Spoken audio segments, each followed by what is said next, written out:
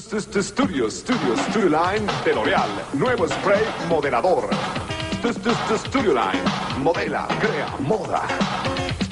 Studio Line. Ondula, fija. ¡Qué precisión! Studio Line. Esculpe tu cabello a tu moda. Escritores. I'm Terry Moore, and you're listening to Kamikaze. Artistas. Hi, this is John Romita Jr., and you're listening to the Kamikaze Podcast. Hi, this is Mike Mignola, and you're listening to Kamikaze. Hi, this is Eric Powell, creator of The Goon, and you're listening to Kamikaze. Editoriales. Hi, this is J. Scott Campbell. You're listening to Kamikaze. Hi, this is Terry Dodson, and you're listening to the Kamikaze Podcast. Traductores. Hello, it's Kamikaze from Grant Morrison. This is Gary Frank, and you're listening to the Kamikaze Podcast. Coleccionistas. Hi, this is Frank Cho, and you're listening to Kamikaze. This is John Bogdanov, and you're listening to the Kamikaze Podcast. Editores. Soy Giuseppe Camuncoli, state escuchando el podcast de Kamikaze. Fan chiquillos. Todos están en el podcast Kamikaze.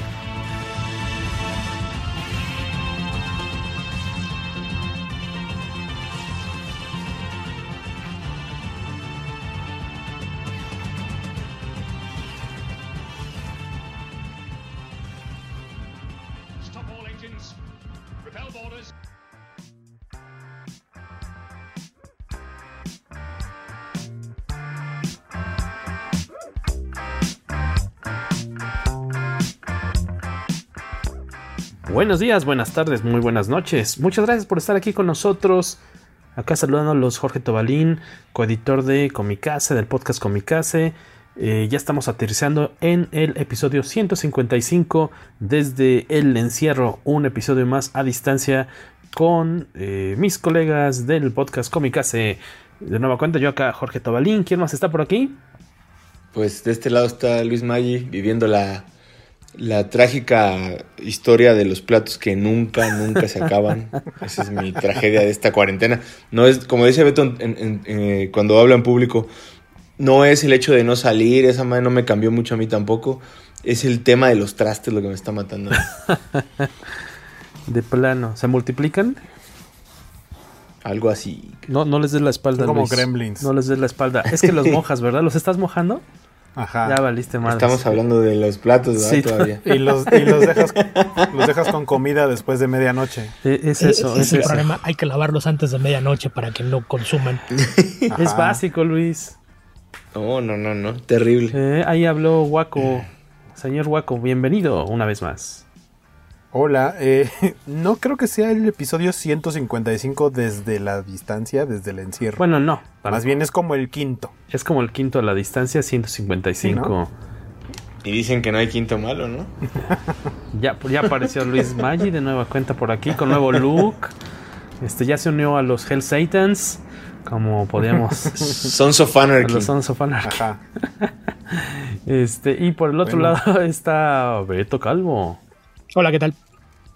El siempre pandémico Beto Calvo. Y ahí ya saben ustedes, entre las tinieblas, porque no le gusta salir a cuadro. No es que a mí no me guste, también, es al ingeniero Slim al que no le gusta que de este lado de transmisiones de video. Yo creo que también tuviste un cambio, un extreme makeover, ¿o cómo se llama? Tuviste un cambio de look radical. Tampoco se tiñó de No, güero. de hecho me acabo de cortar el pelo, así es de que no. Hiciste un mohawk. No, la ventaja es que como siempre me lo he cortado yo mismo, pues tampoco en eso me afecta. Yo no soy como esos gringos que andan por ahí lloriqueando. Es que me hace falta ir a que me corten el pelo. Yo puedo hacerlo en casa. Mi corte de pelo de 500 pesos, de 300 pesos. Oigan, yo evidentemente no he ido a que me corten el cabello. Tal vez los que nos escuchan no pueden verlo, pero cada vez está más... vemos menos cara de Waco en la pantalla y más cabello. Sí.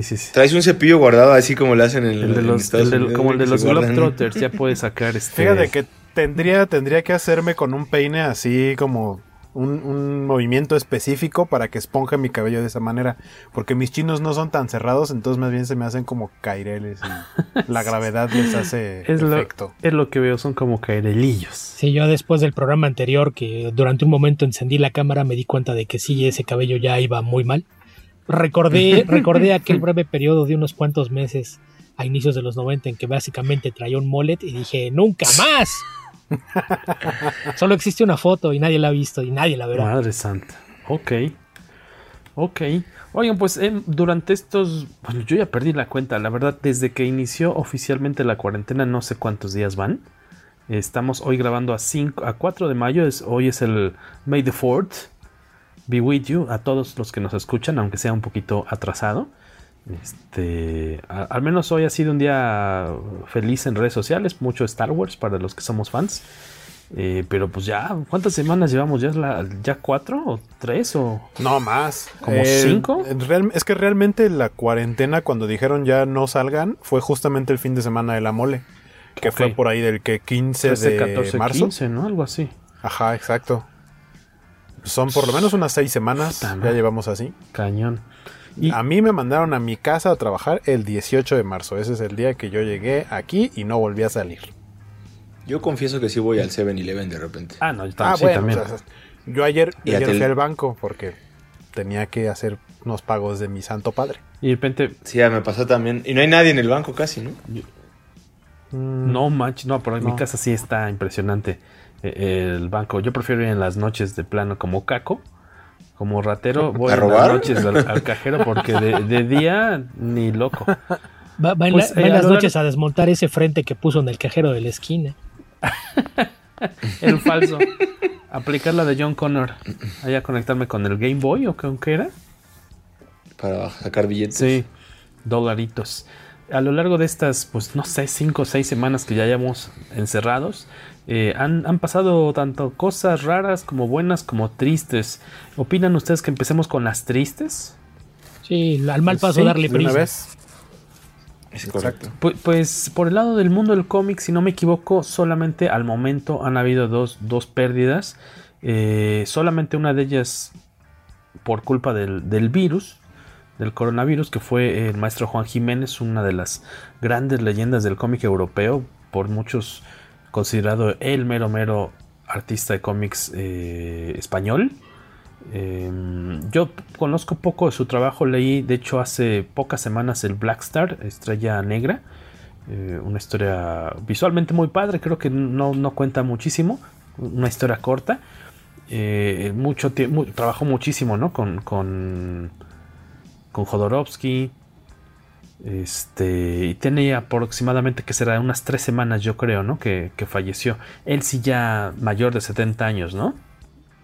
Sí, ya estaba grande. Entonces, en ese caso, pues, la mayoría de la gente probablemente ubique su trabajo por los Metabarones, ¿no? Yo creo que es su trabajo más popular, pero saben que tenía una trayectoria muy, muy larga. Él ya tenía varias décadas viviendo en España y la cosa fue que ya estaban allá en plena explosión de la pandemia, cuando él pues sintió el deseo de regresar a su natal Argentina. Se trasladó a la provincia de Mendoza, de donde era oriundo, y fue ahí donde le detectaron que ya traía síntomas de COVID-19 y fue internado al hospital de esa provincia, donde unos días más tarde falleció. Sí, qué lástima. Yo sí recuerdo que ahora que salió esta triste noticia, pues a muchos de los amigos que tengo en Facebook que son artistas profesionales o escritores de cómics, en verdad sí se vieron muy impactados porque pues es una de las pocas leyendas vivas que quedaban, ¿no? De pie. Y pues no se esperaba su muerte, al menos no en este momento, ¿no? O no por esta cuestión de salud. Por ahí recuerdo haber leído lo que le dedicó Jodorowsky, por ahí unas líneas en redes sociales. Se tardó un poco más de lo que esperaba. Yo creo que iba a saltar luego a las pocas horas, siendo que Jodorowsky vive ahí también en Twitter y en Facebook.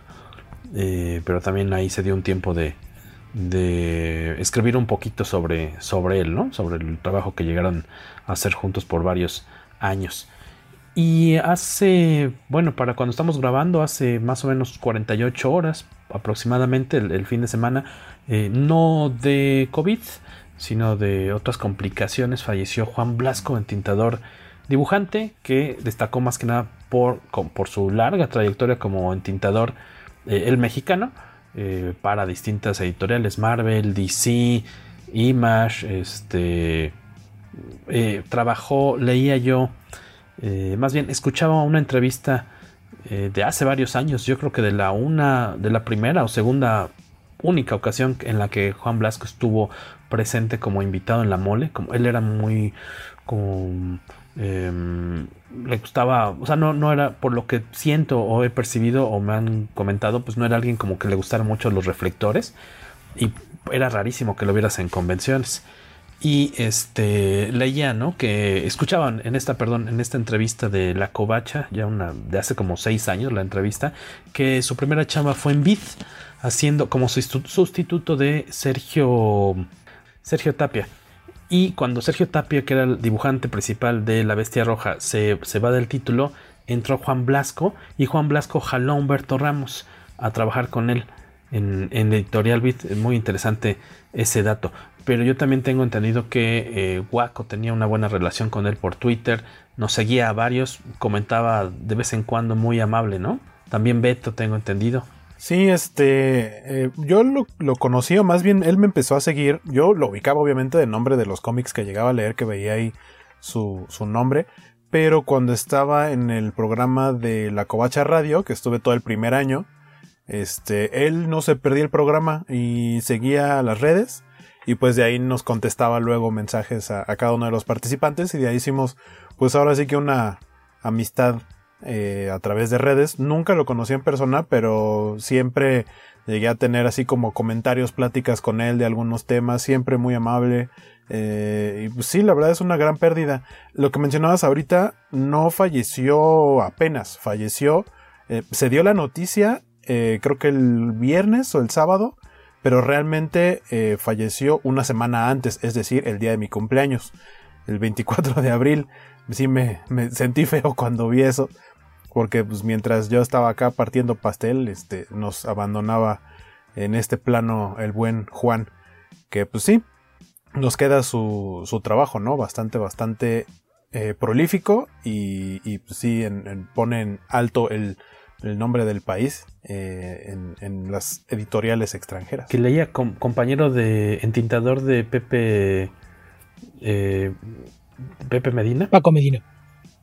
Paco, perdona, porque dije Pepe, es que se puso Art Pepe, ¿no? Ahora en Facebook. Uh-huh. Paco Medina, por como 14, 15 años, algo así, llevaban de pareja artística. De mancuerna. Va a estar muy difícil en el caso de Paco, ¿no? Y amigos muy cercanos, eso también se vio en redes, amigos muy cercanos. Claro.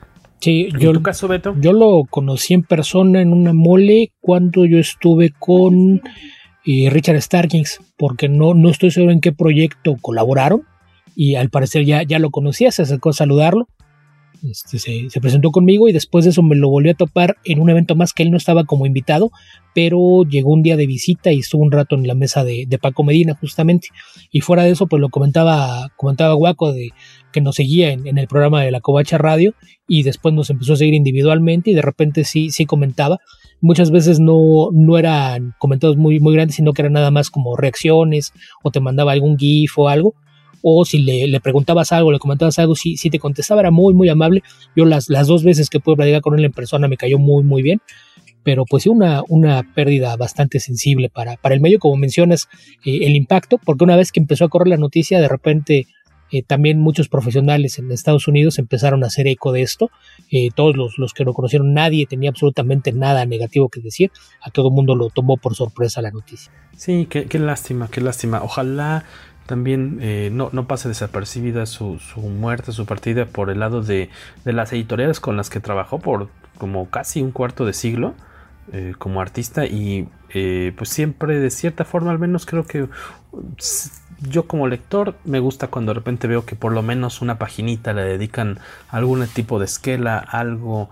A lo mejor ahorita va a ser complicado con estos atrasos, ¿no?, de los cómics impresos, pero ojalá cada editorial con la que participó por décadas, o incluso en proyectos pequeños pero importantes, se tome el tiempo de, pues, también de rendirle alguna especie de tributo. De hecho, justo ahorita que estamos nosotros grabando, se está haciendo un homenaje online, digamos, con varios amigos y colegas de Blasco en Facebook, organizado, si no me equivoco, por Aburto, Jesús Aburto, colorista de Marvel. Él anda ahí, están platicando ahorita, y seguramente podrán ver más tarde. Bueno, ya para cuando estén escuchando esto habrán podido ver el live, el video de esta transmisión en las redes sociales de Aburto con V al final, Aburto V, colorista mexicano de cómics, para que le echen un dato. Seguramente habrá compartido información muy interesante y vivencias muy bonitas de este artista. ¿Tú ubicas a Blasco, Luis, por su trabajo? No me tocó. Yo no tengo, de hecho no tengo nada de él, fíjate. Yo tengo poco, a lo mejor lo que hacía de Ultimate X-Men con Paco Medina, justamente. Creo que de eso es de lo que tengo un poquito más. Por ahí ubicaba que varios lectores lo recordaban por Spider-Boy, si no me equivoco. Pero bueno, estamos hablando de prácticamente un cuarto de siglo de carrera, entonces imagínate la cantidad de títulos que hizo. Sí, lamentablemente yo también creo que nada lo pude tratar en persona 2 veces tal vez, y lo bonito es que te saludaba como si fueran amigos de toda la vida, o sea, como si ya te ubicabas y, ay, ¿qué onda? ¿Cómo estás? Y si hasta la primera vez me acuerdo que me sentí extrañado porque dije, no se estará confundiendo, a lo mejor cree que soy otra persona y me está saludando muy amigable, ¿no? Pero qué lástima, en verdad, qué lástima. Y ojalá ya no nos toquen partidas de este tipo en estas circunstancias, ¿no? Y también habría que mencionar que muchos de los mexicanos que actualmente trabajan allá, sobre todo coloristas, muchos de ellos entraron por recomendación suya. Él incluso lo veías constantemente en redes cuando alguien decía, no, pues es que yo no sé dónde hacer esto. Él decía, mira, mándame muestras tuyas y mándame tu información de contacto. Y él, al parecer, algo que hacía muy a menudo era que los editores con los que trabajaba les pasaba enlaces con muestras de trabajo de otros artistas mexicanos. Bueno. Entonces esa es una de las razones por las que, pese a que era bastante reservado y su vida social era muy, muy extraña, es la razón por la que tiene tantas amistades y todo el mundo tiene tantas cosas buenas que decir, porque era alguien en ese sentido muy, muy generoso, y con quien quiera que platiques que haya tenido oportunidad de conocerlo, de trabajar con él, te va a contar algo que hizo en algún momento para ayudarlos a conseguir un trabajo o a avanzar en su desarrollo como artistas profesionales. Qué padre, ¿no? Ya que tienes la oportunidad de entrar a las grandes ligas, ¿no? De tu trabajo, ya sea en el área en la que te desempeñes tú, desde ahí pues extender la mano para jalar más talento, pues siempre será pues muy admirable, ¿no? Sí, así es. Sí, porque pudo haberse quedado y decir, ¿saben qué? Ahí nos vemos, hijos, menos competencia, más trabajo para mí, soy de los pocos mexicanos que brilla, que seamos 5 nada más, y por ahí Curiel, ¿no? David Curiel creo que es de los que agradecía mucho, Federico Blee también, si no me equivoco, medio mundo muy agradecidos con él por su ayuda, ¿no? Por hacerla de facilitador para conseguir chambas. Que descanse en paz el señor Blasco. Qué lástima, ¿verdad? Y tú decías que 2, pero si tomamos en cuenta las fechas, creo que podemos sumarle una más, porque habrá que recordar que en los últimos días de marzo, por ahí el 20 y tantos, falleció Albert Uderzo, este artista francés, co-creador de Asterix. Le tocó prácticamente, ¿verdad? Sí fue ahí como empezando el caos. Sí, en Europa ya era algo que estaba desatado, por acá apenas nos tocaba el empiezo. Tienes razón. Pero incluso su hijo fue de las primeras cosas que aclaró. Dijo que quería dejar claro que su fallecimiento no tenía que ver nada con la enfermedad. Él sí ya era una persona de más de 90 años y ya tenía una salud bastante delicada, pero sí también falleció en este periodo de tiempo que llevamos resguardados en casa. Sí, tienes toda la razón. Y de las pérdidas grandes, ¿no? También para los fans del cómic europeo. Uno de los meros. Sí, porque aparte de su trabajo en Asterix, pues fue uno de los fundadores de la revista Pilote y uno de los artistas más importantes e influyentes en lo que fue el desarrollo del cómic en Francia, sobre todo. Pues sí, esas noticias tristes de los últimos meses, ¿no? De gente que ha partido, pero dejando pues una trayectoria súper respetable y amplia. Por otro lado, también ha habido como muestras de buena voluntad muy chidas por parte sobre todo pues de artistas, ¿no? Ya sea de forma independiente o tal vez respaldados por sus propias editoriales. Por ahí está esta iniciativa de Jim Lee. Díganme, creo que son 60 sketches, si no me equivoco. Los que diario hace un sketch y ese sketch entintado se dona a una causa este dinero se junta para ayudar a tiendas de cómics, ¿no? Que ahorita obviamente en cualquier parte del mundo. Ahí creo que no hay mucha información correcta sobre cómo está esto, porque es una fundación que en realidad se creó para ayudar a librerías independientes. Y cuando ya estaban ellos empezando con esto, empezaron a pedir también datos de tiendas de cómic. Entonces originalmente esto nació para ayudar a librerías independientes, que también se estaban viendo afectadas por el cierre. Y ya con la fundación en marcha se sumaron las tiendas de cómic a digamos el padrón de tiendas a las que pensaban ayudar, y fue cuando se empezaron a sumar algunos artistas de cómic. En el caso de Jim Lee, pues es de los que más se ha publicitado, pero en general había mucha gente por ahí metida. Brian Michael Bendis fue uno de los principales organizadores de esto, por ahí andaban metidos varios otros creativos, y sobre todo hubo un día, si no mal recuerdo fue el fin de semana antes del 20 de abril, que todo el mundo empezó a meter subastas, y la idea es que todas estas subastas cerraran, me parece que entre lunes y martes, para recaudar fondos, y por ahí había algunas propuestas interesantes. Hubo quien estaba subastando cómics, lotes, por ejemplo, de portadas variantes.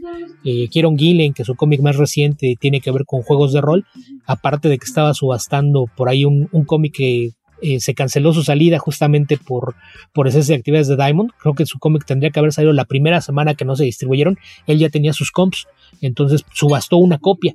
Dijo, ok, este cómic nadie lo ha comprado, entonces el que lo compre podrá decir yo compré la primera copia que se vendió en el mundo. Si lo vendió por ahí como en $150, algo así.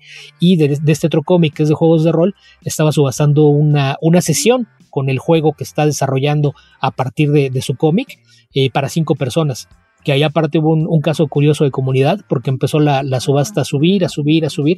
Entonces originalmente creo que empezó en $50 y de repente ya estaban en 400, 450, 500, 600, y de repente ahí en 600 ya nada más eran 2 personas las que estaban empujando, y de repente decidieron aliarse. Esto es algo que en juegos de rol tengo entendido que le llaman el dilema del prisionero.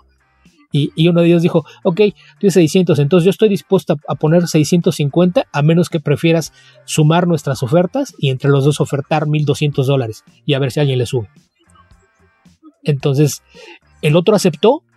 Obviamente ya no había ofertas que fueran por ahí, y como las sesiones para 5 personas, pues podían entrar los dos, aparte va a ser virtual, pueden entrar ellos dos, y aparte a lo mejor cada quien invitar a un amigo más y echarse un volado a ver quién es el quinto en discordia, pero salió curioso porque terminaron por ayudar a que la subasta se elevara, porque a lo mejor alguno de los dos la pudo haber ganado con menos, pero sumaron las dos ofertas. En lugar de decir me retiro yo y me invitas, que pudo haber sido algo que hicieran, decidieron sumar la oferta que ya tenían, que fue algo muy bueno de su parte. Hubo por ahí, Gail Simone organizó varias con celebridades.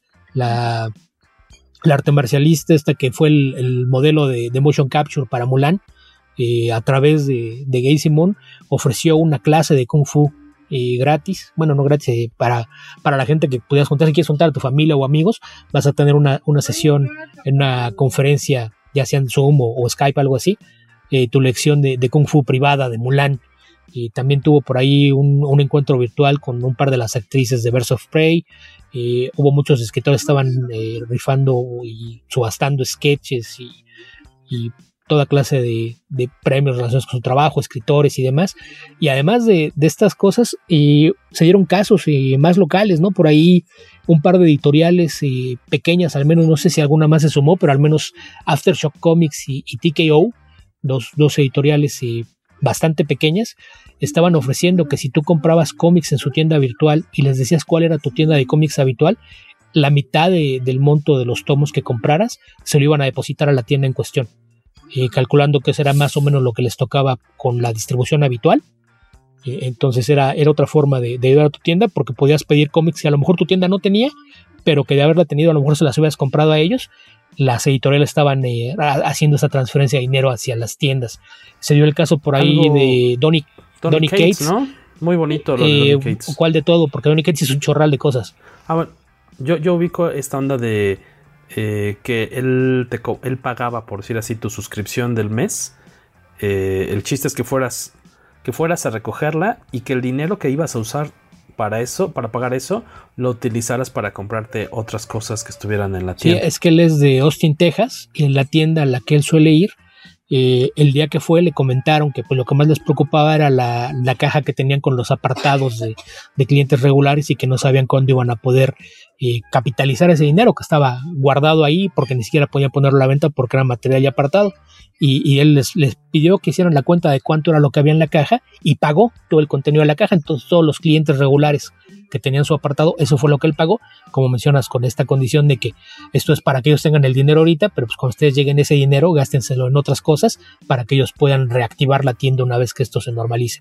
Pero aparte de eso, por ejemplo, otra preocupación es que muchos artistas se quedaron sin trabajo, o que a muchos les dijeron, ¿sabes qué? Ahorita no trabajes porque no hay forma de imprimir, entonces tú tranquilo, yo te aviso cuando empiece a dibujar otra vez, pero pues no te puedo avisar cuando empieces a comer otra vez, ¿verdad? Entonces ese es un problema para quienes trabajan como freelance, el no tener un ingreso seguro siempre es una preocupación. Y otra cosa que él hizo, puso un aviso en su Twitter que él desde hace años colecciona commissions de Miracle Man. Entonces pidió que si alguien hacía dibujos y creía que podía hacerle un buen Miracle Man, que le mandaran muestras de su trabajo por mensaje directo y a ver si se podían poner de acuerdo. Un par de días después puso, ya me gasté $2,000 en commissions, pero creo que me puedo gastar otros 2,000. Entonces si ustedes le entran a esto y creen poder hacerme un Miracle Man, contacten. Entonces por ahí estaba eso. Paco. Sí, o sea, está padre. O sea, afortunadamente pues él con la muy buena fama, recepción que ha tenido en años recientes, podía darse esa parte de lujo, diagonal forma de ayudar, ¿no? Y muy, muy admirable, ¿no? Porque por el otro lado están los artistas que, como tú decías, los que se quedaron ahorita sin chamba y que tú los ves por todos lados anunciando, oye, tengo sketches, estoy haciendo commissions, y a lo mejor no lo anuncian tan claramente como de échame la mano, pero se nota, ¿no? Sí, y los que tienen su tienda virtual y están vendiendo prints o copias firmadas de sus cómics, etcétera, porque sí es que por ahí alguien dijo al inicio de esto que la industria del cómic iba a ser la menos afectada. Eso es no tener idea de lo que estás hablando, porque es una industria que de entrada es pequeñita y en la que el 90% de la gente que labora son freelance. Entonces, ¿cómo diablos puedes decir que algo va a pausar y no va a afectar a la gente que trabaja ahí? Es una tontería. Entonces sí me parece que es bueno que se haya creado comunidad, porque incluso si lo piensas bien, del lado de consumidor, tú como lector tampoco estás seguro de hasta dónde están tus ingresos, qué tan seguro está tu trabajo y si puedes gastar tu dinero en cómics o tus hobbies. Entonces sí es algo que las mismas tiendas no tienen ninguna garantía de que el día que ellos abran van a regresar todos sus clientes con dinero para comprar cosas. Así es de que sí. Si puedes gastar en tus cómics o si debes. Exactamente, siquiera, ¿no? No sabes qué tanta gente perdió el empleo o conservó el empleo pero no está percibiendo ingresos durante este periodo. A lo mejor regresando pues vas a tener que pagar deudas, a lo mejor tu casero te dio la oportunidad de que tu renta se recorriera y hicieras tus pagos diferidos, a lo mejor te hicieron un descuento, a lo mejor tuviste acceso a un crédito que tienes que pagar, entonces a lo mejor el dinero que tengas lo vas a tener que usar en otra cosa y eso suponiendo que conserves tu empleo vayas a tener ingresos. Así es de que sí. A lo mejor tienes que pasar al sofá, al casting couch, como yo en mi caso, para que nos dieran, nos aplazaran la renta, ¿no? Pues ya ahí cada quien sabrá cómo negocia las cosas. ¿Qué te dieron? Sí, hoy estoy usando un cojín doble aquí en mi silla de poder, pero bueno, qué descuentón, de los dos. Oye, y hablando, Beto, de regresos, por ahí, ¿quién de ustedes nos decía? El 27 de mayo regresa Marvel Comics a las tiendas. Pues básicamente cuando se dio el anuncio de que Diamond pensaba regresar en la segunda mitad de mayo y DC dijo, yo no me espero, yo voy a partir la última semana de abril con nuevos distribuidores, y mucha gente especulaba que a lo mejor Marvel iba a hacer algo similar o que a lo mejor iba a usar los mismos servicios, porque por ejemplo mucha gente no lo sabe, pero Midtown se encarga de entregar los cómics de suscripción de Marvel. Si tú estás suscrito directamente a Marvel, tu cómic te llega a través del servicio postal que maneja Midtown Comics de entrega de cómics a domicilio. Entonces decían que a lo mejor iban a aprovechar eso para, a través de esta distribuidora que fundaron, para al menos de forma temporal, no sabemos si piensan mantenerla, y decían que a lo mejor Marvel iba a irse por ahí, pero no fue así. Marvel dijo que se iban a aguantar, que ellos iban a esperar a que se retomaran las actividades normales del resto de la industria para retomar la publicación. Y esta semana, la semana pasada a la que estamos grabando, Diamond ya anunció que ellos vuelven a empezar a distribuir cómics y merchandise relacionado en las tiendas a partir del 20 de mayo. Entonces, a partir de que se dio ese anuncio, muchas editoriales ya empezaron a publicar las listas de lo que va a aparecer cada semana. Me imagino que es el material que ya estaba impreso, probablemente todo lo que se iba a distribuir originalmente durante el mes de abril. Todo este material que probablemente ya estaba impreso y tenían en bodegas o que estaba por entrar a prensa, es lo primero que se va a distribuir. En el caso de Marvel, ellos el 20 de mayo no tendrán nada nuevo, sino que empezarán a partir del 27 de mayo y su listado sí ellos lo publicaron con todo y los códigos originales del catálogo de Diamond, y ahí sí nos damos cuenta por las fechas que es todo lo que iba a aparecer originalmente en abril, repartido a lo largo de las siguientes semanas. El calendario que publicaron abarca del 27 de mayo al 8 de julio, que son cómics que ya estaban en el catálogo y la gente estaba esperando. Eso es lo primero que se va a distribuir, y paulatinamente irán retomando la línea y conforme vayan avanzando las semanas. Sí, será una lenta pues recuperación y distribución de aquellos cómics que se quedaron atorados, y poco a poco no pueden empezar al 100%, ¿no? De la capacidad a distribuir y a producir de nuevo. Pues no lo van a consumir. El tema es que si vuelves a sacar al 100% no te lo van a consumir porque no tienen dinero en las bolsas. Pero sí, y aparte nadie sabe cuándo van a abrir las tiendas en las ciudades que están cerradas. Es que el tema es que en Estados Unidos la mitad del país está abriendo ahorita, y en Canadá también ya están reactivando diversos comercios. O sea, a lo mejor en Nueva York no, en Rhode Island están inclusive criticando a otros estados, pero por ejemplo la actividad, te puedo decir, en Tennessee no ha sufrido, o sea, si bien sí ha bajado, no es como que esté detenida, ¿no? Entonces sí existen, sobre todo en Estados Unidos, pese a que se supone que también están justo en el peak, muchísima gente y estados donde están poco a poco, paulatinamente abriendo los negocios, ¿no? Entonces sí va a haber consumidores para esto que vayan a liberar gradualmente. Sí, pero es poco a poco. ¿Alguno de ustedes ahorita sigue consumiendo cómic impreso en estas semanas de la cuarentena, y cómo lo está consiguiendo? Yo no. Nada nuevo, pues es que no hay nada nuevo. No, pero back issue o TPBs o algo por el estilo, ¿has consumido en estas? Yo tengo un apartado con Fer.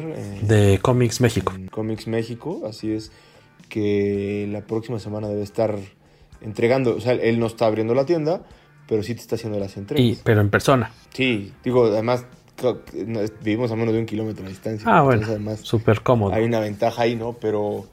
Pero sí, de repente, pues como él está ahorita publicando, por lo mismo, ¿no? El tamaño que tiene la tienda y de alguna manera la metodología que él tiene, pues él anuncia muchos de sus sets, ¿no? Que es la especialidad de él, y variantes en redes sociales, específicamente en Instagram, que es donde yo lo sigo.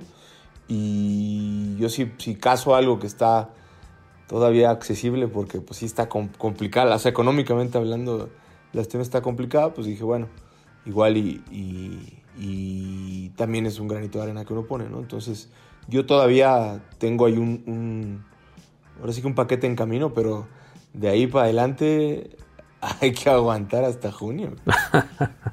Tiempos complicados. Bueno, ahorita que estaba haciendo memoria y le platicaba a Beto hace unas semanas, justo cuando estaba empezando lo de la cuarentena, que yo aparté o compré en preventa el tomo recopilatorio de Superman Smashes the Clan. Ese justo se me antojó. DC. Y resulta... porque me decía Beto, no te preocupes, eso es como que se maneja diferente y seguramente no va a haber problema con tu pedido. Pues, ¿qué crees? ¿Ah, sí? Me llegó la semana pasada un correo en el que dice que se iba a retrasar y no tienen fecha para cuándo me lo vayan a mandar, porque tendría que llegar en teoría ya en este mes, pero ya de plano me avisaron que aguante tantito, que todavía no lo van a mandar. No, o sea, puede ser un retraso de una semana, pero también podría ser un retraso de un mes o algo así. No me han dado fecha. Lo pedí en Amazon México, pero obviamente es importado. Que ahí la cosa con los importados es que tienen un retraso en todas las entregas, pensando en que está un poquito saturado el servicio. Si no tienen fecha, probablemente es que no estén seguros cuándo se va a empacar, pero generalmente te dicen esto puede tardar más o menos un mes y te lo entregan a la semana, 2 semanas. Sí, normalmente cuando me han mandado ese tipo de correos de tu paquete se va a retrasar un poquito, no tarda demasiado. Y lo que decían ahorita de los precios, también el tipo de cambio como está ahorita, como que se había retrasado un poquito el cómo iba a afectar hacia los productos que consumimos nosotros. Y ya mencionaba ahorita Luis lo de los cómics. Y por ejemplo, yo hoy me comentaron que ya, por ejemplo, los videojuegos, aparte de los videojuegos que ahorita tú entras a comprar en preventa, su precio normal, el precio estándar de un videojuego era de 1,300 pesos, ahorita ya es como de 1,700, o sea, subió de golpe 400 pesos la preventa de cualquier videojuego estándar. Que ahí también el tipo de cambio y la volatilidad que tiene no ayudan en nada. No, claro que no. Por cierto, aquellos curiosos que estén escuchando el podcast o viendo ahora esto en YouTube, que es otra plataforma a la que le estamos entrando para que nos puedan escuchar, si quieren saber de Superman Smashes the Clan, el cómic que se está tratando de comprar Waco, no con mucho éxito, lo hice. Tenemos una reseña muy padre de Beto publicada hace como 2 semanas en comicase.net. Entren ahí en el buscador, le buscan Superman y seguramente es una de las 2 reseñas de los 2 textos más recientes que tenemos ahí en comicase.net. Pasen a visitarnos, que ahí diario estamos subiendo artículos, entrevistas, reseñas y más reseñas de cómic europeo, mexicano, estadounidense. Y hablando de cómic mexicano, por ahí también muy listos se lanzaron los chicos de Ficción Narradores, esta editorial mexicana, digamos como que de origen regio.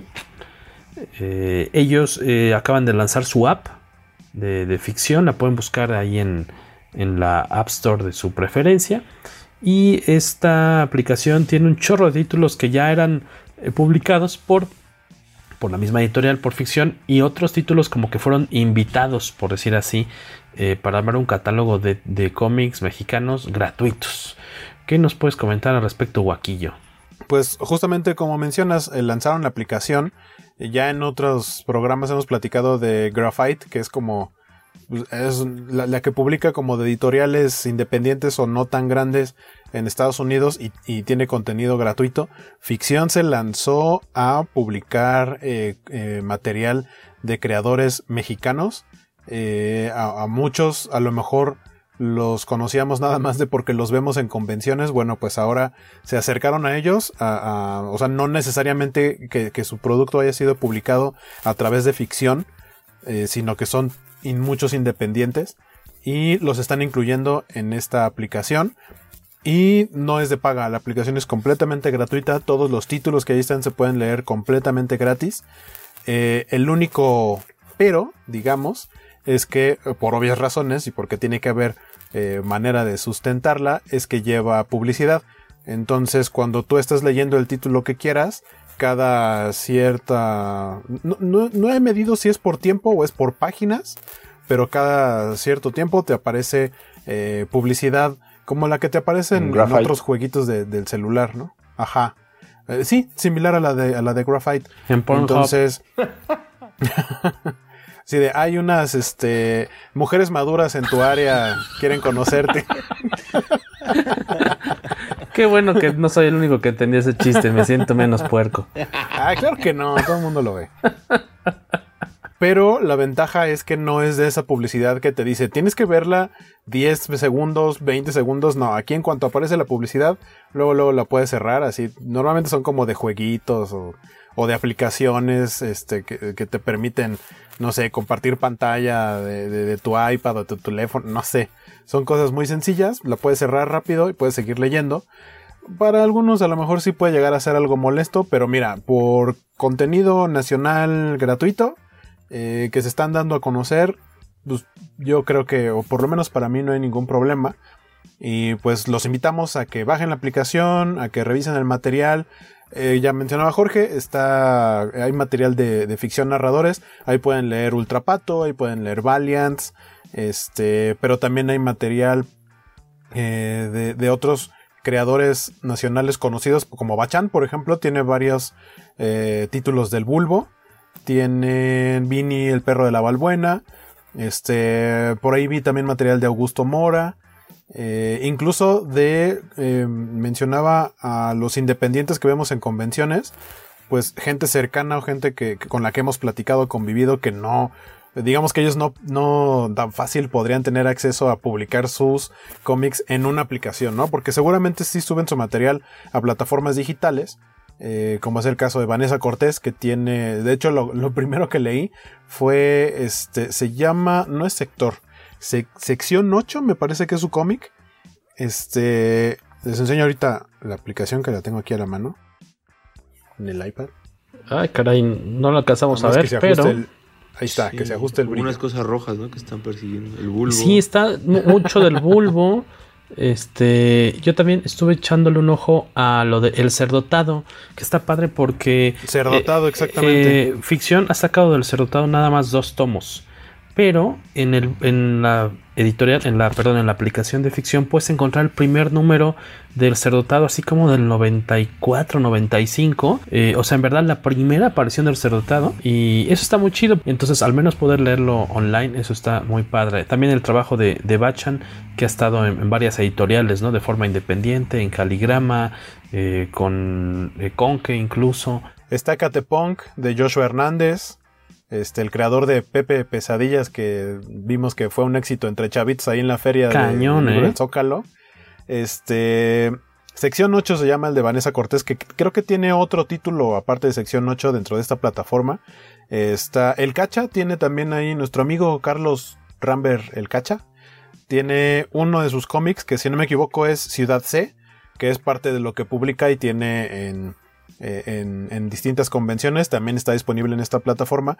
Y algo que me gustó mucho es que no es nada más de vamos a subir el catálogo y lo abres y como si fuera a leer PDFs. Tienes la opción de leer por páginas, pero también tienes la opción de leer por viñetas o por paneles. Entonces es un poco como una interacción de ir leyendo de poquito en poquito sin que te suelten la hoja completa y tengas a lo mejor que acercarte. Por ejemplo, si es un splash, en lugar de verlo en viñetas, pues de pronto sí, a lo mejor tienes que acercarte a algunos detalles. La opción de paneles es también bastante buena. Está muy bien programada la aplicación. Bastante profesional el asunto. Y pues para hacer lanzamiento creo que en general no tiene bugs. Como para que digan, es que aquí no me deja registrarme. O no puedo leer bien este cómic. O no se descargó. Y te permite hacer como tu lista, ¿no? De guardar tus favoritos. O entrar de nuevo a donde te quedas. Guardar tus favoritos. Y exacto, por ejemplo, si estás leyendo algo y de pronto tienes que salirte o te quieres regresar para revisar otro título, te pregunta la aplicación, ¿quieres que cuando regreses seguir leyendo desde donde te quedaste? Está chido. Empezar de inicio.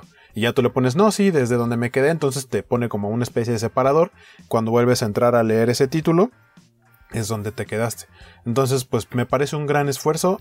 Y sobre todo en esta época, si a lo mejor no tan fácil tienen acceso, justamente platicábamos de conseguir cómics de manera física, creo que esta es una gran opción y por supuesto también para conocer el trabajo de artistas nacionales. Que por ahí mencionan una especie como de disclaimer, no sé si es en la app o en las redes sociales de Ficción, que dicen que cómo ganan dinero los artistas que están participando en este proyecto por medio de los anuncios. Sí, son latosos, pero entre más publicidad haya en la aplicación, pues mejor le irá a los artistas que están cediendo su cómic pues de forma gratuita.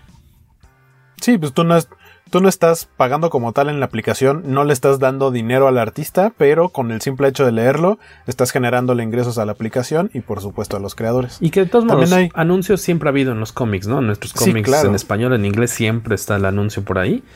Sí, justo ahorita me encontré este cómic. Es un Batman número 1 de Rebirth. Y en la parte de atrás tiene un comercialote de Six Flags. Siempre hay publicidad en todos lados. Sí, como el de Charles Atlas, ¿no? Ajá, de los viejitos. Los viejitos. Charales Atlas. Charales Atlas. Oigan. Los lentes para de rayos X. Para ver a las damas. Sí está buena, ¿eh? ¿Estás viendo la app? Ultrapato, Tonali, Memelito. El material, por ejemplo, de Juan L. también está el de la abuelita karateca. Hay algo de Augusto Mora. Augusto Mora por ahí. Sí. En busca de una voz. Soul Keepers, creo. El primer número, me Soul parece. Keepers también lo están subiendo. A mí me digo, ya pues más bien como por gusto propio, me gustaría ver, no sé si sea posible, por ejemplo, ¿Ganadores? el cómic de Aventuras Enmascaradas ahí, pues para poder volver a leer el trabajo que hice como por 3 años. Dile acá al señor, al tocayo. Sí, le voy a escribir para decirle, oye, te estás tardando. Aquí también habría que recordar que la aplicación, si apareció sin box, no es porque lo hayan hecho así en 3 patadas programa. No, se ve que lo llevan haciendo desde hace mucho. Tiene un año que anunciaron la aplicación. Fue en mayo de 2019 y tenías la opción de suscribirte a una lista de correos. Yo estoy suscrito desde aquel entonces y estoy viendo que realizaron una encuesta a finales de mayo del año pasado para saber un poquito más de qué clase de cómics te gustaban, qué hacías, y desde entonces han estado mandando actualizaciones constantes diciendo seguimos trabajando en la programación, estamos hablando con otros autores, y en cuanto haya más noticias pues les avisamos. Y en el último par de meses fue cuando decían, ahora sí ya estamos cerca, ya estamos checando versiones de prueba, ya estamos muy próximos al lanzamiento, y finalmente pues llegó la fecha, justamente el 28 de abril creo que fue el lanzamiento oficial, pero si estabas suscrito a la lista tenías acceso desde el fin de semana anterior para que puedas echarle un ojo y tal vez avisarles si algo no funcionaba, pero como menciona Waco, está bastante bien programada y me parece que es una buena alternativa, sobre todo considerando que el cómic nacional, debido a que no hay un mecanismo de distribución para cómics en el país, literalmente es lo que vendan los autores en los eventos o en las tiendas del lugar donde ellos viven, que puedan llegar a algún acuerdo de dejar copias por ahí, porque no hay otra forma de que hagan llegar sus cómics a la gente si no es con presencia propia en un evento. Entonces el que existe esa aplicación yo creo que puede ayudar un poquito a ello, y tal vez algo que sería bueno sería que tuviera información de contacto, que si algo de lo que estás leyendo ahí te gusta, te dijeran dónde puedes contactar al artista en caso de que quieras adquirir una copia impresa, porque en el caso de los de ficción pues sabemos que ellos tienen su tienda en línea, pero de los autores que sumaron sus productos, me parece que sería una buena idea permitir que haya una forma de que contacten a los autores para ver si es posible adquirir copias físicas de estos cómics. O que incluso los mismos archivos que hayan facilitado los artistas, los autores, tengan esa última página de contacto. Ojalá. No me ha tocado ver el final de un cómic en la aplicación, pero quiero suponer que más de uno dijo, pues le voy a poner mis datos de contacto, mi correo, lo que sea, mis redes sociales, para que por ese medio, ya que leyeron mi cómic gratis y lo quieren en papel, pues me puedan buscar por ese lado, ¿no? Pues está muy padre la aplicación. Yo me clavé más que nada en el Cerdotado, me dio mucho gusto verlo por ahí, sobre todo esas tiras tan viejitas. Por ahí hay una entrevista muy padre, si no me equivoco, de Lalo Arredondo a Polo Jasso sobre el Cerdotado. También búsquenla ahí en comicase.net, entren, buscador Polo Jasso, debe haber un par más o menos, y está muy bonita. Y por otro lado, dando ahí como el volantazo, pasando, y casi ya para cerrar también, pasando de los cómics al cine, pues cuáles son las películas, los grandes blockbusters que esperábamos haber visto ya en este momento o en próximas semanas. Antes de que brinquemos eso, también quería, ahorita hablando de lo de ficción, de aplicaciones, me llegó un correo de hay una como versión japonesa es manga de Disney que se llama Tokyo Pop. Ya también está la aplicación, entonces pueden checar ahí mangas de productos de Disney, como está, por ejemplo, yo recuerdo haber visto en San Diego el de La Bella y la Bestia y el de Lilo y bueno, no es Lilo y Stitch, ahí solo es Stitch porque en Japón idolatran a Stitch como si fuera más grande que Mickey Mouse. Entonces hicieron una historia, no sé si alterna o su versión, en la que Stitch cae pero en Japón y se hace amiga de una niña japonesa y su historia es totalmente diferente. Eso está entre estos mangas. Stitch ¿cómo se llama? De Enredados, por ejemplo, hay un manga de los Piratas del Caribe. Enredados no es así medio hardcore. Enredados no es como más No, Enredados es Rapunzel, Jorge. O sea, no como a Bucacoso. El extraño mundo de Jack, entonces perdón, no Enredados, no, embarrados. Chequen la aplicación de Tokyo Pop, que Luis, también tiene esas opciones. ¿por qué te estás riendo? Tú no debes ver esas cosas. Tú no debes entender esos chistes de señores. Yo estaba pensando en la de Piratas del Caribe que decía, el que se ve buena la portada, ¿no? Que dice Dead Man's Chest o algo así. El manga, güey. El manga. Okay, sí, están curiosos los diseños, obviamente, estilo manga japonés. No es como vemos normalmente a los personajes de Disney. Oficiales de Disney, pero de Tokyo Pop. Son oficiales, exacto, son oficiales de Disney, pero en una versión japonesa. Yo esas versiones de cosas occidentales, pero vueltas manga, no de Disney, pero cómo le traigo ganas desde hace tiempo a leer el manga de Sherlock Holmes, el de BBC, el basado en la serie de tele. Se ve... Mira qué simpático. No lo están viendo ustedes que escuchan. De los Piratas del Caribe. Mikio Tachibana. Los Piratas del Caribe son los famosos de Hey Muchacha Triste. ¿O cuáles esos son Fantasmas del Caribe. Los Fantasmas del Caribe. Y dame un beso. Eso. Un beso. Eso. Beto no la escuchó jamás, ¿verdad? No tomaba esa ruta de micro. Cuando traía su mulet. Pero le hemos cantado en karaokes. Mira, tengo un par de hermanos con muy mal gusto, así es de que no creas que me salvé de esa clase de cosas. Sus ojos negros. Y un grupo de amigos también con esos gustos, las hemos cantado creo que no me ha tocado, fíjate. ¡Ey! Tú, muchacha, triste. Te la sabes, Luis.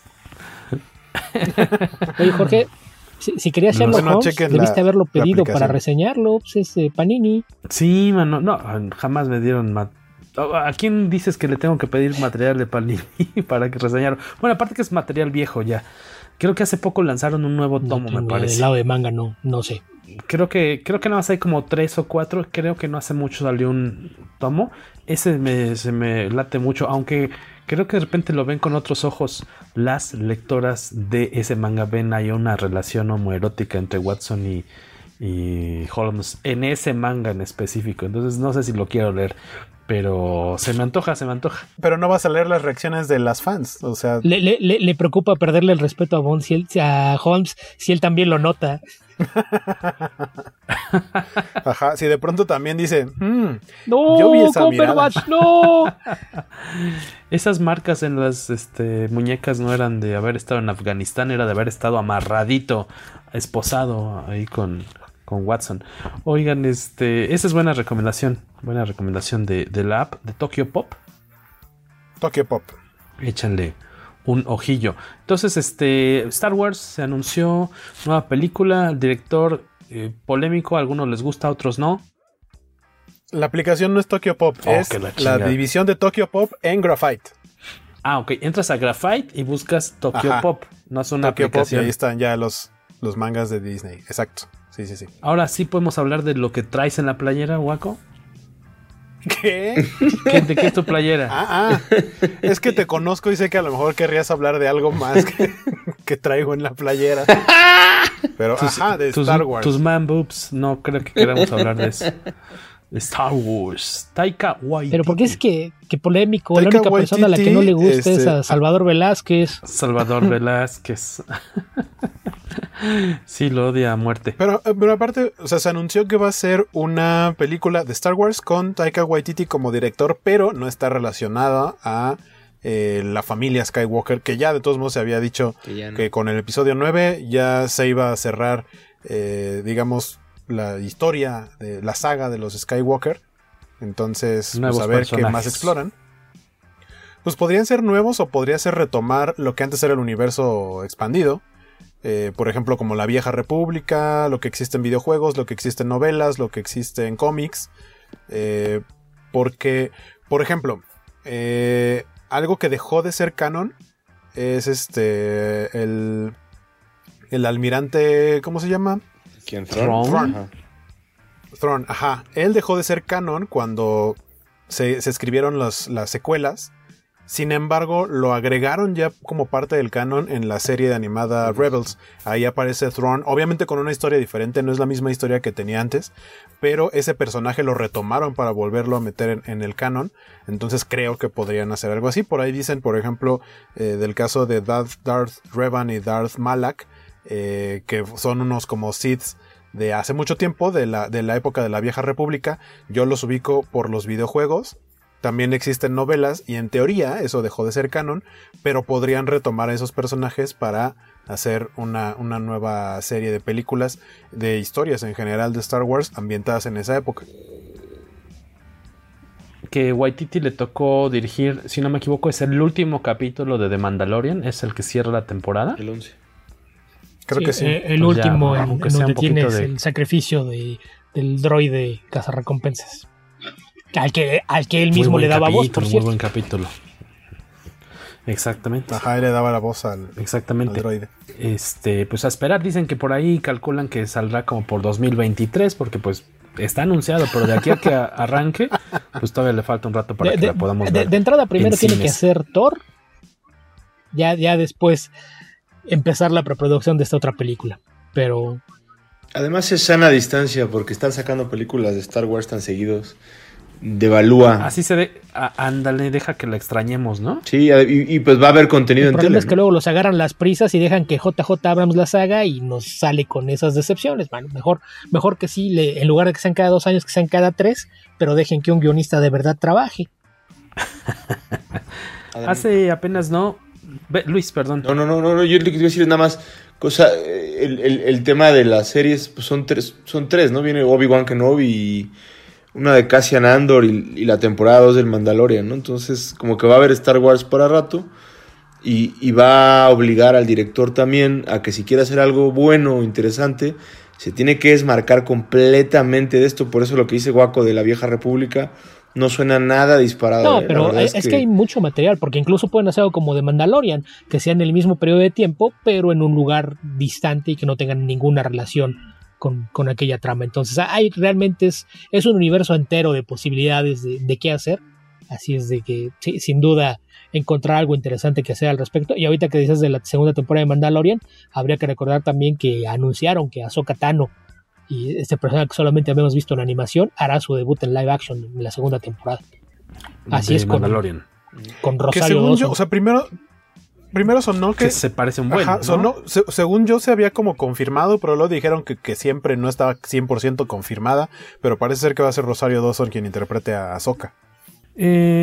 Por otro lado, hace apenas, si no me equivoco, el fin de semana pasado, para quienes nos están escuchando, debió haberse estrenado Black Widow, ¿no? Si no me equivoco, o fue hace una semana ya, que varios en redes estaban diciendo, ya ahorita estaría viendo a Scarlett Johansson, y pues no, estoy encerrado en mi casa, no, se aplazó, no recuerdo hasta qué fecha se fue Black Widow. Sí, básicamente lo que hicieron con el calendario del MCU fue recorrer todas las películas un lugar hacia atrás.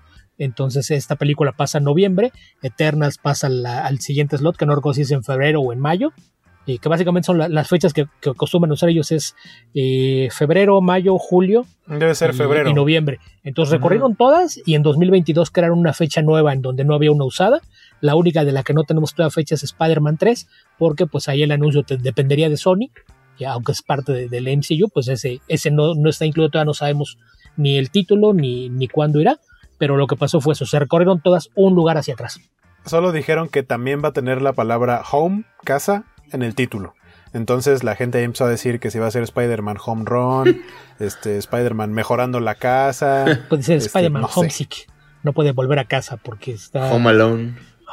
Home Alone podría ser. Home Alone, la tía May salió con el buen Happy Hogan y lo dejó solo, podría ser otra opción. Otra cosa que se anunció relacionado al Spider-Verse es el título de la película de Venom, que pues ya sabemos que va a traer a Carnage. En inglés Carnation Clavel se va a llamar, ¿no? Carnation Clavel. Carnation Clavel.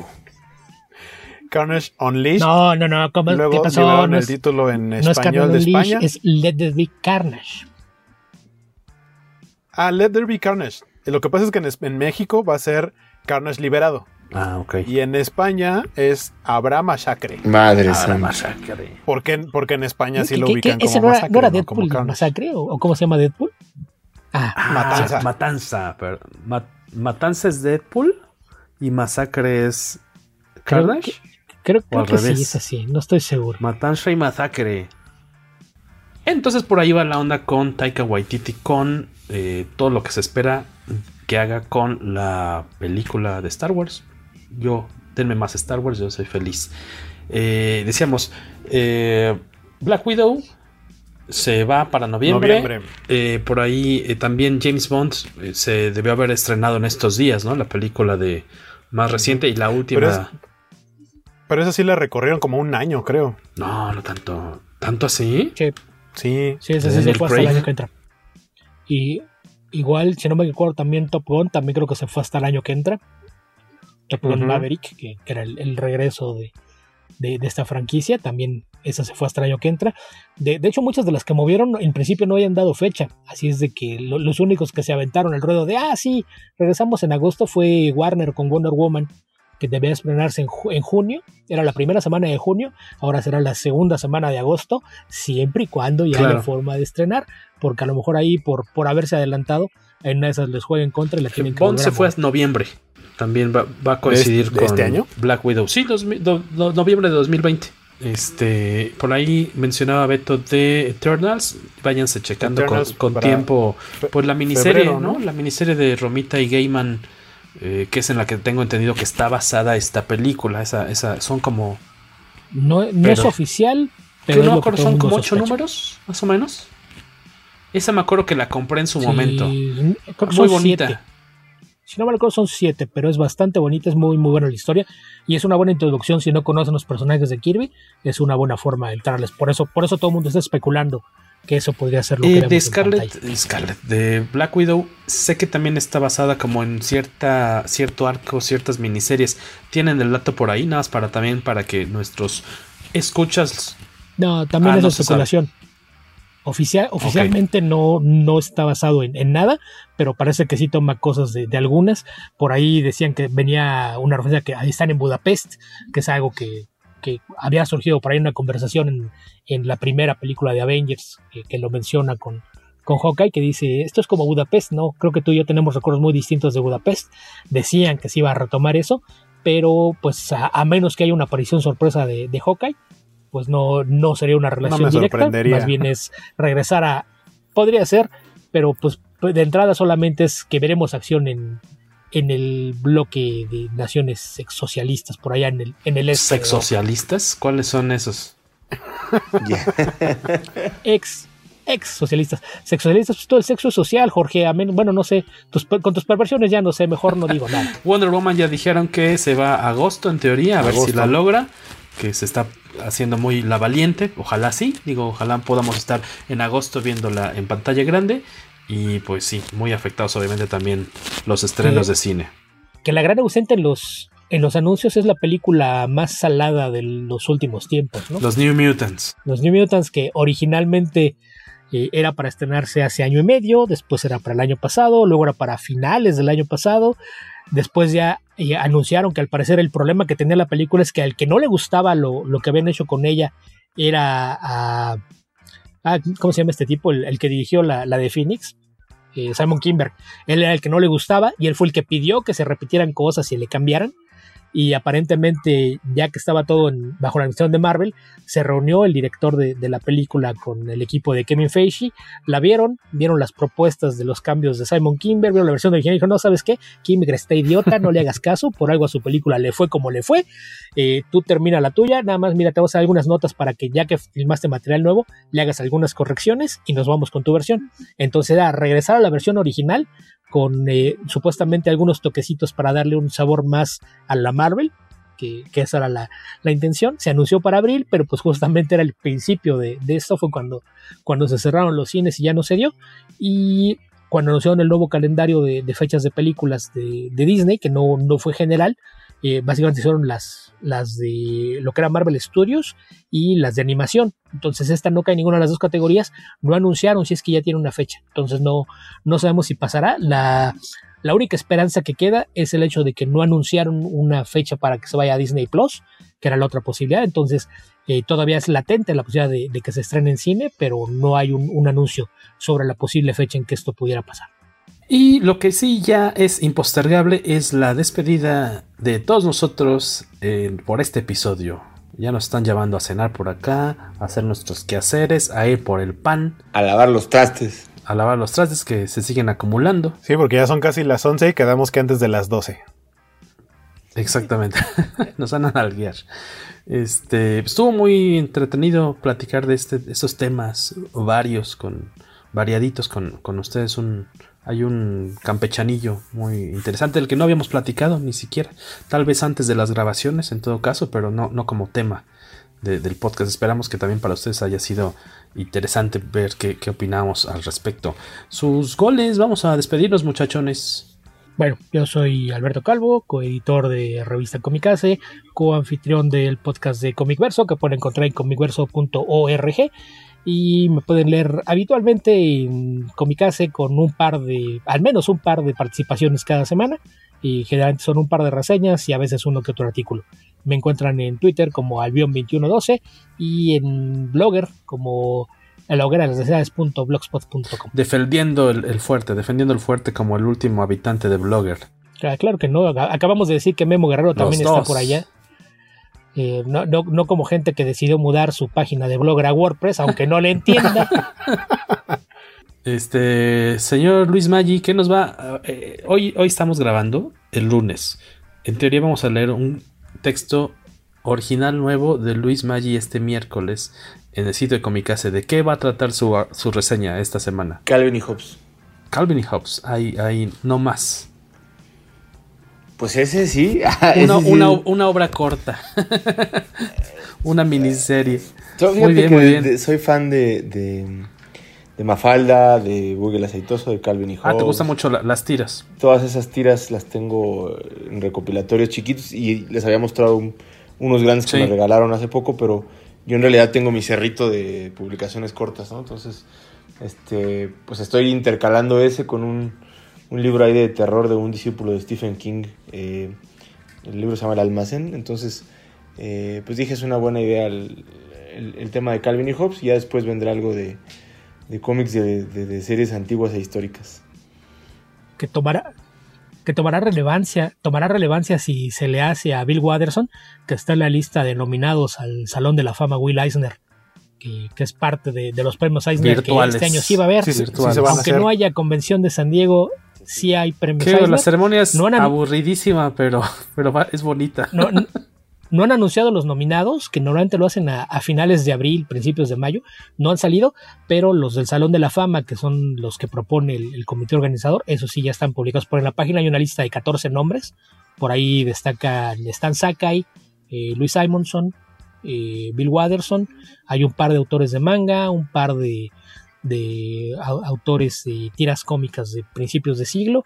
Está Jeffrey Catherine Jones, probablemente el primer transexual famoso y uno de los pioneros del cómic pintado.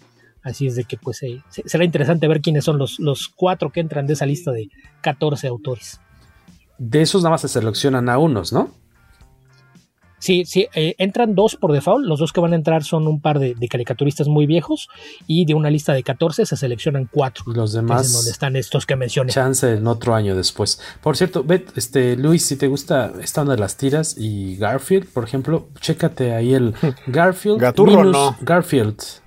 ¿El qué? Gaturro no, por favor. Gaturro no. No, Gaturro no.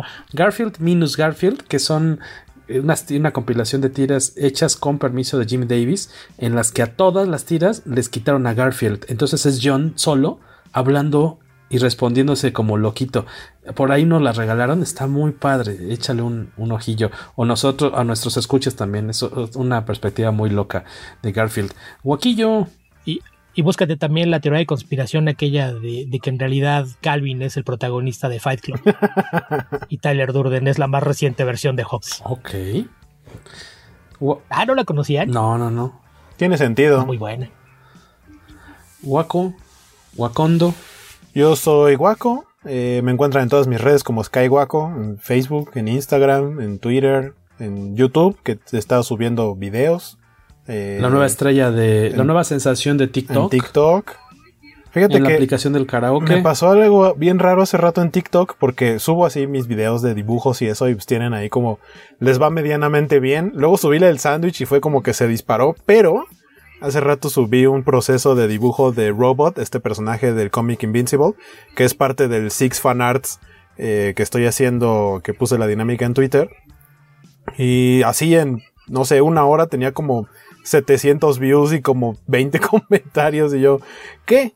No sé cómo funciona el algoritmo de TikTok, que subo cosas y no pegan nada. No las ve ni 12 personas en 3 semanas. Y luego, ni tus papás. Mis papás ahora apenas saben usar WhatsApp. ¿Tú crees que van a abrir TikTok? Para que te vean. Yo voy a abrirlo nada más para verte. Va. Ajá, sí. Ya te platiqué qué es lo que puedes ver ahí, porque sería una buena razón abrirlo. Está muy divertido. Vas a pasar todas tus horas viendo, no precisamente a Waco. Cuando Waco haciendo su sándwich de huevo. No, yo sí me llegué a pasar horas viendo tutoriales de fotografía, así en videos de 30 segundos. Tutoriales de fotografía, de edición, no tiene unas cosas muy padres TikTok, no es nada más bailes ridículos, no es, o sea, tiene ahí sus cosas, ¿no? Sus detalles. Y a Erika Buenfil seguramente también. He visto 2 que 3 de ella, a mí no me causa mucho. Alguien puso como, no me da gracia Erika Buenfil, y le contestó, pues no me veas. Pues yo hago eso, ¿no? No la veo. Y ya. Yo solo veo a Anaí preparar. En frijolas, nada. Lo único que disfruto mucho ver eso. Debo decir que no defendido, pero ha contestado muy bien a quienes sí la han como atacado. No, se las contesta bien chido. Eso sí le acepto. Sí. Tus enfrijolas no, son tan bien. feas. Pero. No, del cuerpo. Pero sus respuestas a eso sí. Y pues ya. Señor Luis Maggi, ¿vas a terminar con un bigote de Sergio Aragonés y te lo sigues jalando? Esa es la idea. ¿Y el bigote qué rollo? No, así empiezan y luego les da por organizar convenciones de cómics. Sí, luego vas a armar de tu propia convención. Hay un centro de convenciones disponible ahorita en Querétaro, está libre, ¿eh? Se va a llamar la Magicón. En una de esas hasta el World Trade Center, ¿eh? ¿Quién sabe? Creo que ya no lo usan para nada. Sí, tampoco va a haber una de esas. Pues ya los dejamos ir porque esa pila de trastes no espera. Luis, ¿te estás manteniendo tu sitio de Face, el que abriste? ¿El Face de Dr. Lo que pasa es que se vincula. La idea, o sea, todo lo que sale de Instagram se vincula por aquel que no tiene Instagram, pero lo ideal es el Instagram. Perfecto. Ahí te encontramos entonces como Dr. Macana. No, siempre me confundo, ¿es DR o Doctor? Doctor. Doctor. Voy a lanzar un sitio con mi papá de reseñas de libros. Muy bien. La guerra de las palabras. Registrado ya, ¿verdad? Obviamente ante el autor. Evidentemente. Perfecto. Sí. Oigan, pues un gustazo. Ya dijiste. Un gustazo platicar con ustedes, amigos, a la distancia, ya varias semanas sin vernos en vivo, sin mirarnos a los ojos. Una semana. Bueno, sí, aunque sea por aquí, ¿no? Muchas gracias a los que están del otro lado con sus orejotas o con sus ojotes viéndonos ahora en YouTube. En verdad, gracias por apoyarnos, ya sea, recuerden que estamos en Spotify, iTunes, iVoox, Google Podcasts, en YouTube, y pueden escuchar el programa si se meten en comicase.net. Tenemos un apartado de podcast y ahí siempre está el reproductor. Sí, se te olvidó Friendster, y que también puedes distribuir el enlace por ICQ. Ándale, nada más. Nada más chequen que no esté conectado el fax. Pueden o algo descargar por el a través de Ares o LimeWire y escucharlo en Windows Media Player. En Napster, en el gatito. Pueden escucharlo en Winamp. Napster, en Emule. Y si no, también en USBs piratas ahí en el metro. Sí, nada más con cubrebocas y salen al metro. Por favor. CDs, ¿cuál es USB? CDs. CDs.